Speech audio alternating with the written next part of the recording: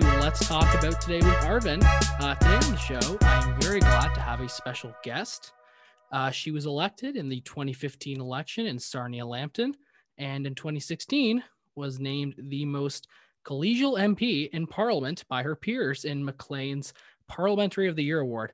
I'm here joined by Marilyn Gladu. Marilyn, how are you doing today? Hi, how are you? Thanks for having me. So I got to ask you, I mean, we've seen some pretty, strange things during this past year in the pandemic, but I got to ask, how are you and your family doing?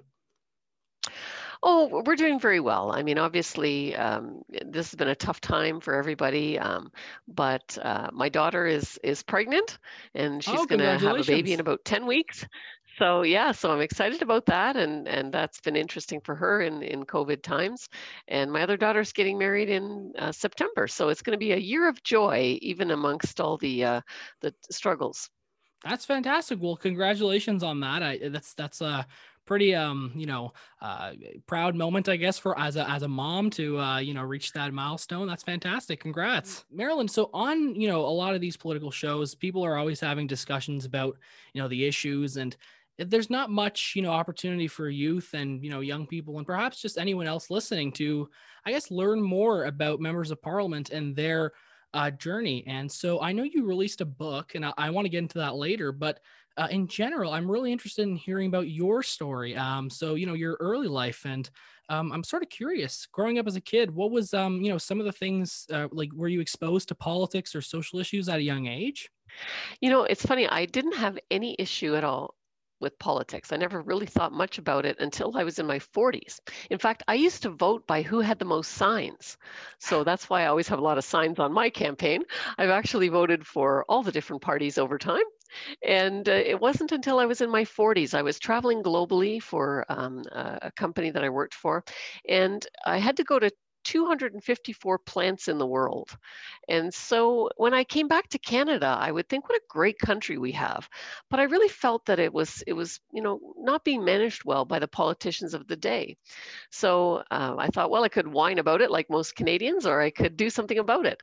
So that's when I joined the local provincial members board, and then eventually the federal members board, and became the president of the association when the sitting member federally decided to retire.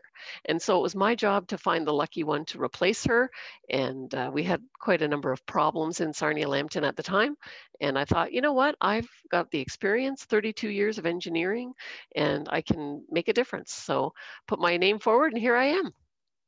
That's fantastic. Yeah, that's really fascinating. It is very, different than many of the paths we see other members of parliament go through during their careers. And so you did mention, you've had this extensive, very experienced career in engineering, and growing up as a younger person, there weren't many, young women getting into engineering, which was, awful back then. And it was sort of a very glass breaking moment for you to sort of jump in and say, hey, like, this is a field that I'm interested in. And, I'm going to take up engineering. And you studied, engineering and chemical engineering, I believe, at Queen's. And so do you think you could perhaps share with us some of the thoughts going through, during that age as a young person, thinking about your career, and what sort of, I guess, led you to want to study engineering during that time? Well, when I was trying to figure out what I wanted to do for my life, I wanted to have a job where I could always get a job, and I wanted to make a lot of money. And the guidance counselor at the time said, well, computer science might be good, or engineering, but engineering is a man's job, so you really couldn't do that. And of course, being Oh, told I can't do something is always, so it gets me thinking maybe I should try. And I had a chemistry teacher who took us on a road trip to Queens to the engineering faculty. And that's what sparked my interest in engineering. And so, of course, as you said, there were not very many women in engineering, maybe 13% when I was there. And when I graduated, I built a women's washroom everywhere I worked for the first like 5 or 10 years because there wasn't one. And so over the years, especially when I was working in construction, that was another place where there weren't a lot of women. So certainly I've toughened up over the years, but I became the global leader over those 254 plants, and from there brought my experience to Parliament, where I'm the first female engineer in the House of Commons ever. That's awesome. Wow.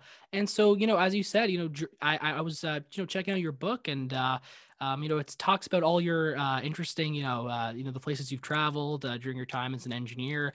And, it must have been really interesting because you were this, as you said, you were sort of a trailblazer, I guess, in the engineering field, sort of, less than 15% of women were in the engineering field. All of, lots of men. You were probably facing a lot of issues. And I'm just sort of curious, like, I guess from engineering to politics, which is fantastic that you stepped in and threw your hat in the ring. But I guess during all those years of, traveling and I guess, rising up in the ranks, did you ever face any, I guess, social issues or political issues that you sort of went like, somebody should pay attention to this? Well, certainly, the discrimination and the pay equity issues that women face, I did experience those, and harassment in the workplace, I've experienced that. And I was actually, if you've read my book, you know that I was attacked when I was in Hong Kong. So, there are dangers for a woman traveling alone. And I experienced all of those things, but I would say as well that I had a lot of great experiences and was a mentor to many other women that are up and coming. So I think while I was a trailblazer and I faced some adversity, I think it made me a stronger person, and I could bring all of those experiences to help Parliament become a better place for women to be, and encourage young women to be leaders. That's awesome. Fantastic. And for those listening, Marilyn's book is called The Tales of the Globetrot. And unfortunately, I haven't had time to read the full thing. I was just giving it a quick review because I just discovered it recently. And I think the book was released in November of just this past year, correct? That's correct. And then it went on the bestsellers list. And so you can get your copy at Amazon or at Friesen Press. And if you're in Sarnia, it's available at the Bookkeeper. That's fantastic. Awesome. That's cool. So I guess because how young people are, they don't always, particularly read. And I know this book's actually available on like online. You You can can actually get an buy it too, ebook on iTunes or Google. Yeah. which is it's good for. Yeah, I think it's I advise all the young folks out there listening to pick it. It looks like an interesting book, definitely, and pick it up. I guess, like, what would you say from all the places you've traveled to? What's sort of one place you've traveled to where I guess was sort of like an enriching experience for you, or something that an experience that it sort of changed the way you thought about an issue, perhaps? Well, I think everywhere I went, there was something, interesting. But I think Indonesia was a place that really opened my eyes to the reality of the world because, when I was there, I didn't realize that women, even in 2001, did not have a status there. So I was like property that could be owned. And there was a riot that broke out while I was there, and I ended up having to leave my audit and go to the airport. And there was a lot of tension in the country as well. They had been conquered by the Dutch, and they don't like the Dutch. And I look very Dutch. So being in that whole environment, I was recognizing that, living in Canada, where women have equality and status and the vote, and we don't think about these things, and so that was, I think, something that changed me. So yeah, I guess it must have, like, really, I guess, with all the issues that we have here in North America with women's issues, I guess seeing it on a global perspective, the issues that women face across the world, it's it sort of reminds us that the work's not done, right? And there's still a lot of work to Well, do, that's right. There's for more sure. to do, and we've got International Women's Day coming up on Monday.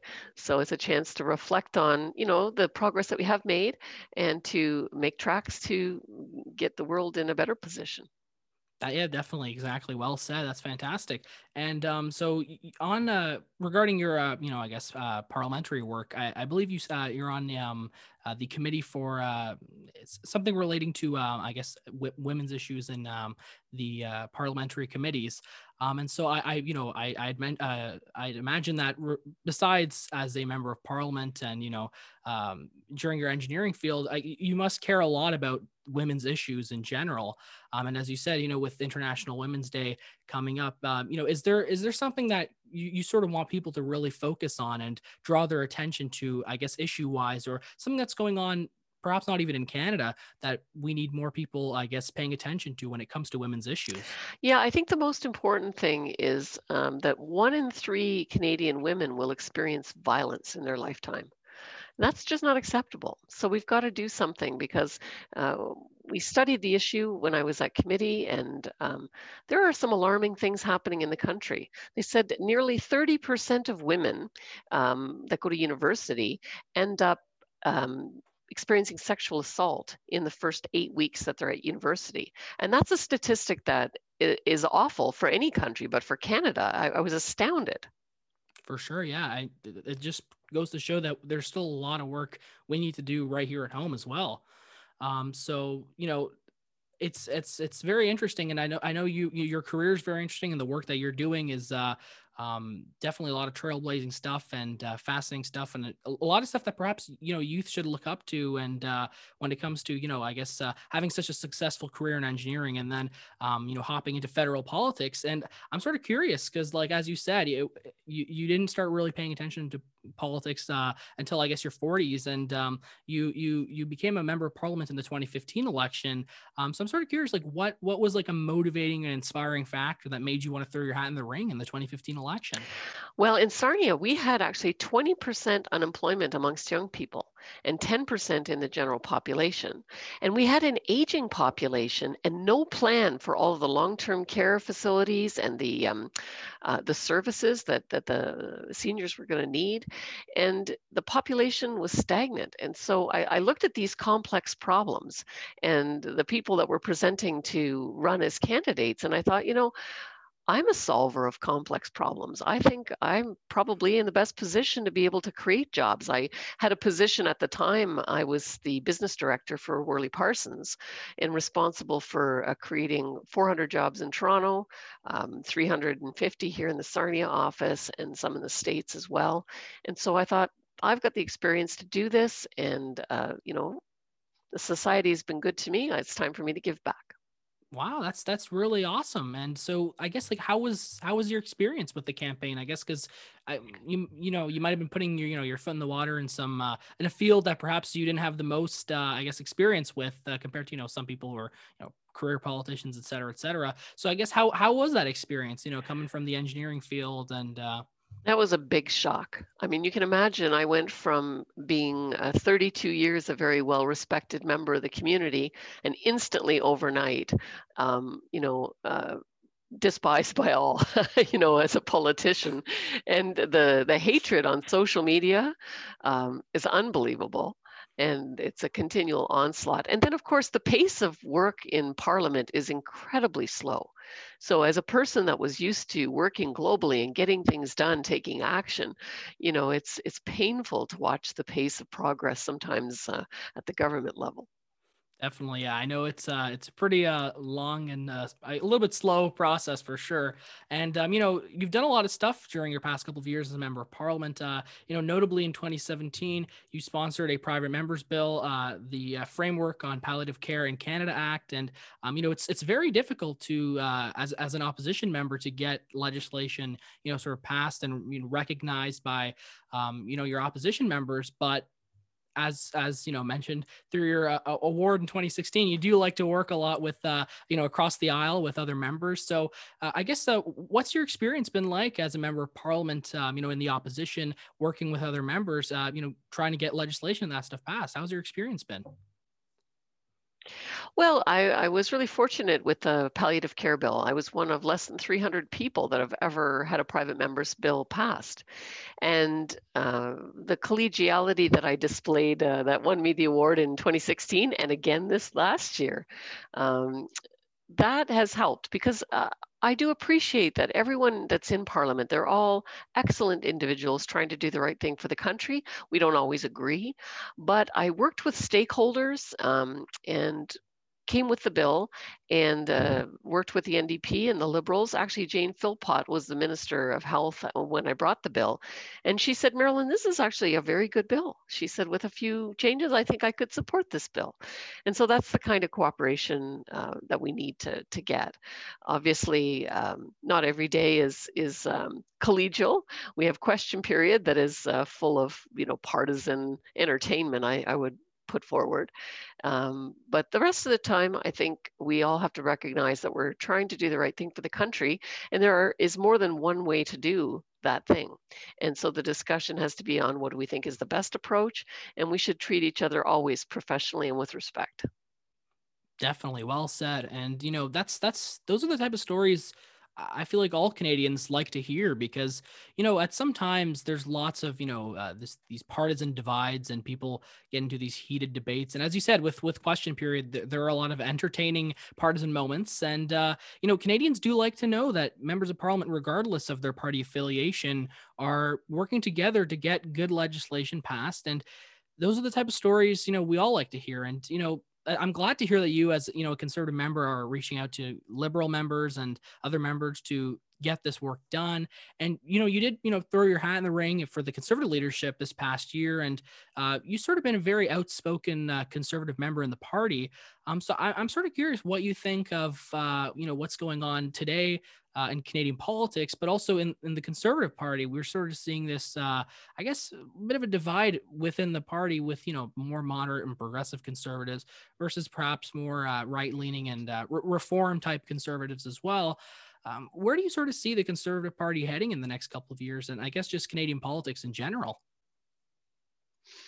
Well, I think the Conservative Party it's a big tent party, so it's always had quite a diverse range of views, and we're very much in favor of the freedom of individuals to think what they want. And so that, on the one hand, is great for the individuals, but it makes it hard to manage as a collective group.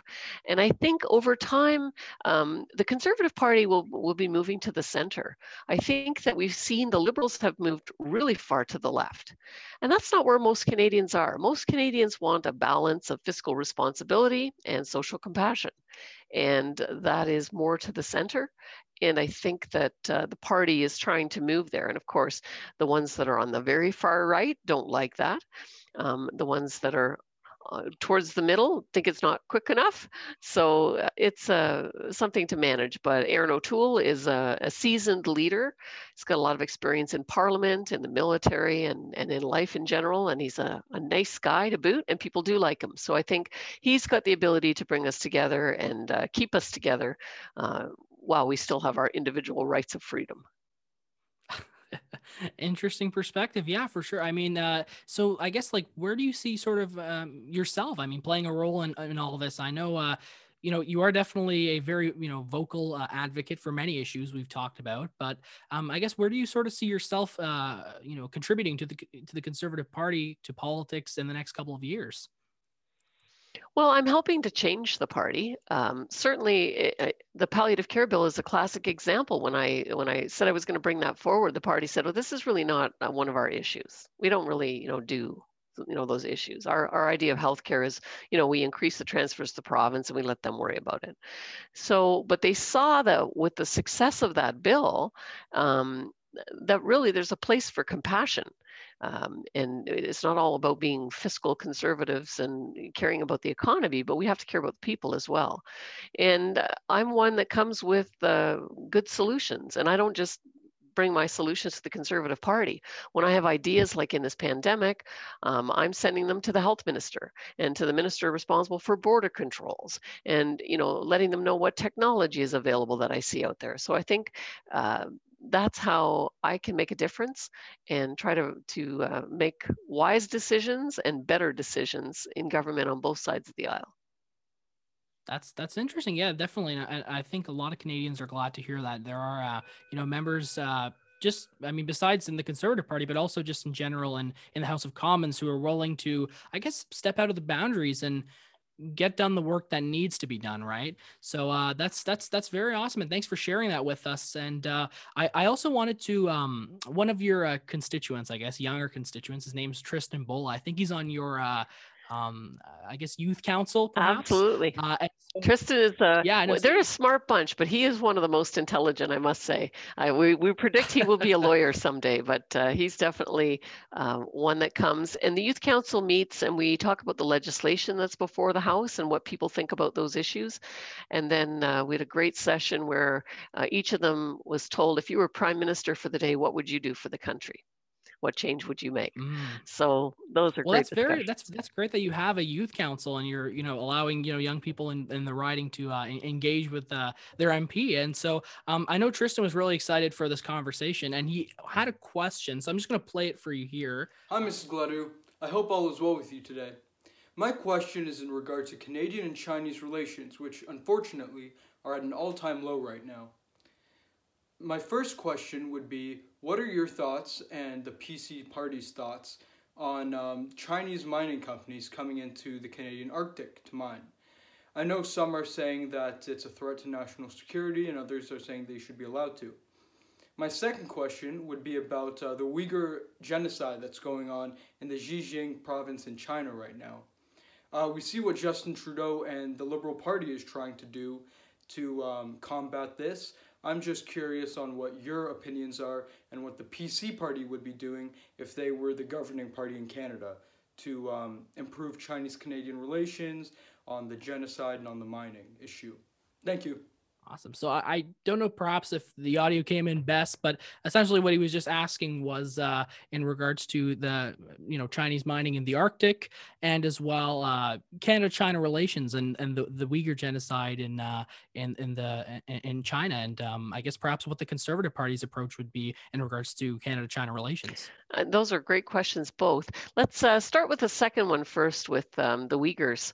And clearly, this is a genocide. And many of our allies have called it a genocide. But, the Conservatives brought a motion to the House to have this called a genocide. And all the Liberals voted against that motion. And so that was really unacceptable. The backbenchers, Well, I the mean, backbenchers were allowed to vote for it, and they did. But the yes. cabinet and the prime minister didn't even show up for the vote. So I think that's awful because when something is a genocide, the UN has got prescriptive actions that countries have to do in order to, sanction countries that commit genocide. And so I think that's important. And we really need to strengthen our position with China. China has not been Canada's friend in many ways. We think of the two Michaels that are still imprisoned, the number of things that they did in terms of our grain and canola to put trade barriers in place that really cost billions of dollars and was very hurtful to the Canadian economy. We see on the security front, Huawei, a threat to our national security. We have had a number of hacks from the Chinese government. And so really we need to protect our sovereignty. And it's a balance then. We know that China is a big economy and we want to do business where it makes sense for both. But we have to speak out against the human rights violations. We have to protect ourselves and the security of our private information. With respect to the mining in the north, that's an example of economic opportunity. And so Nunavut has got the ability, they've got their own government to decide whether or not they want to take advantage of having a Chinese company operate there. Obviously, anytime we have Chinese companies operate in Canada, and we have a lot of them, we have to make sure that the security concerns are addressed. I don't have particular concerns about security because of the remoteness of the location, the fact that it's going to create jobs for a location that really needs those jobs and has huge issues of food insecurity and poverty that this would go a long way to addressing. And so I think there's a balance and we need to find it, but we don't have it today in our relationship with China. Well said. Yeah, definitely for sure.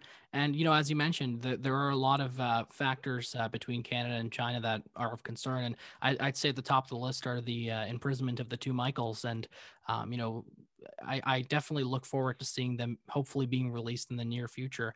And so in general, just thank you so much for coming on the show today. I mean, I really appreciate it.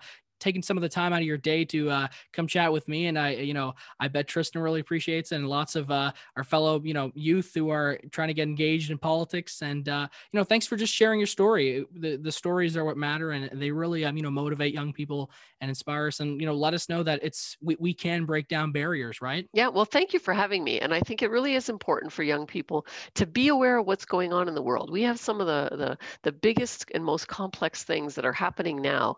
And you are the generation that are going to lead and fix.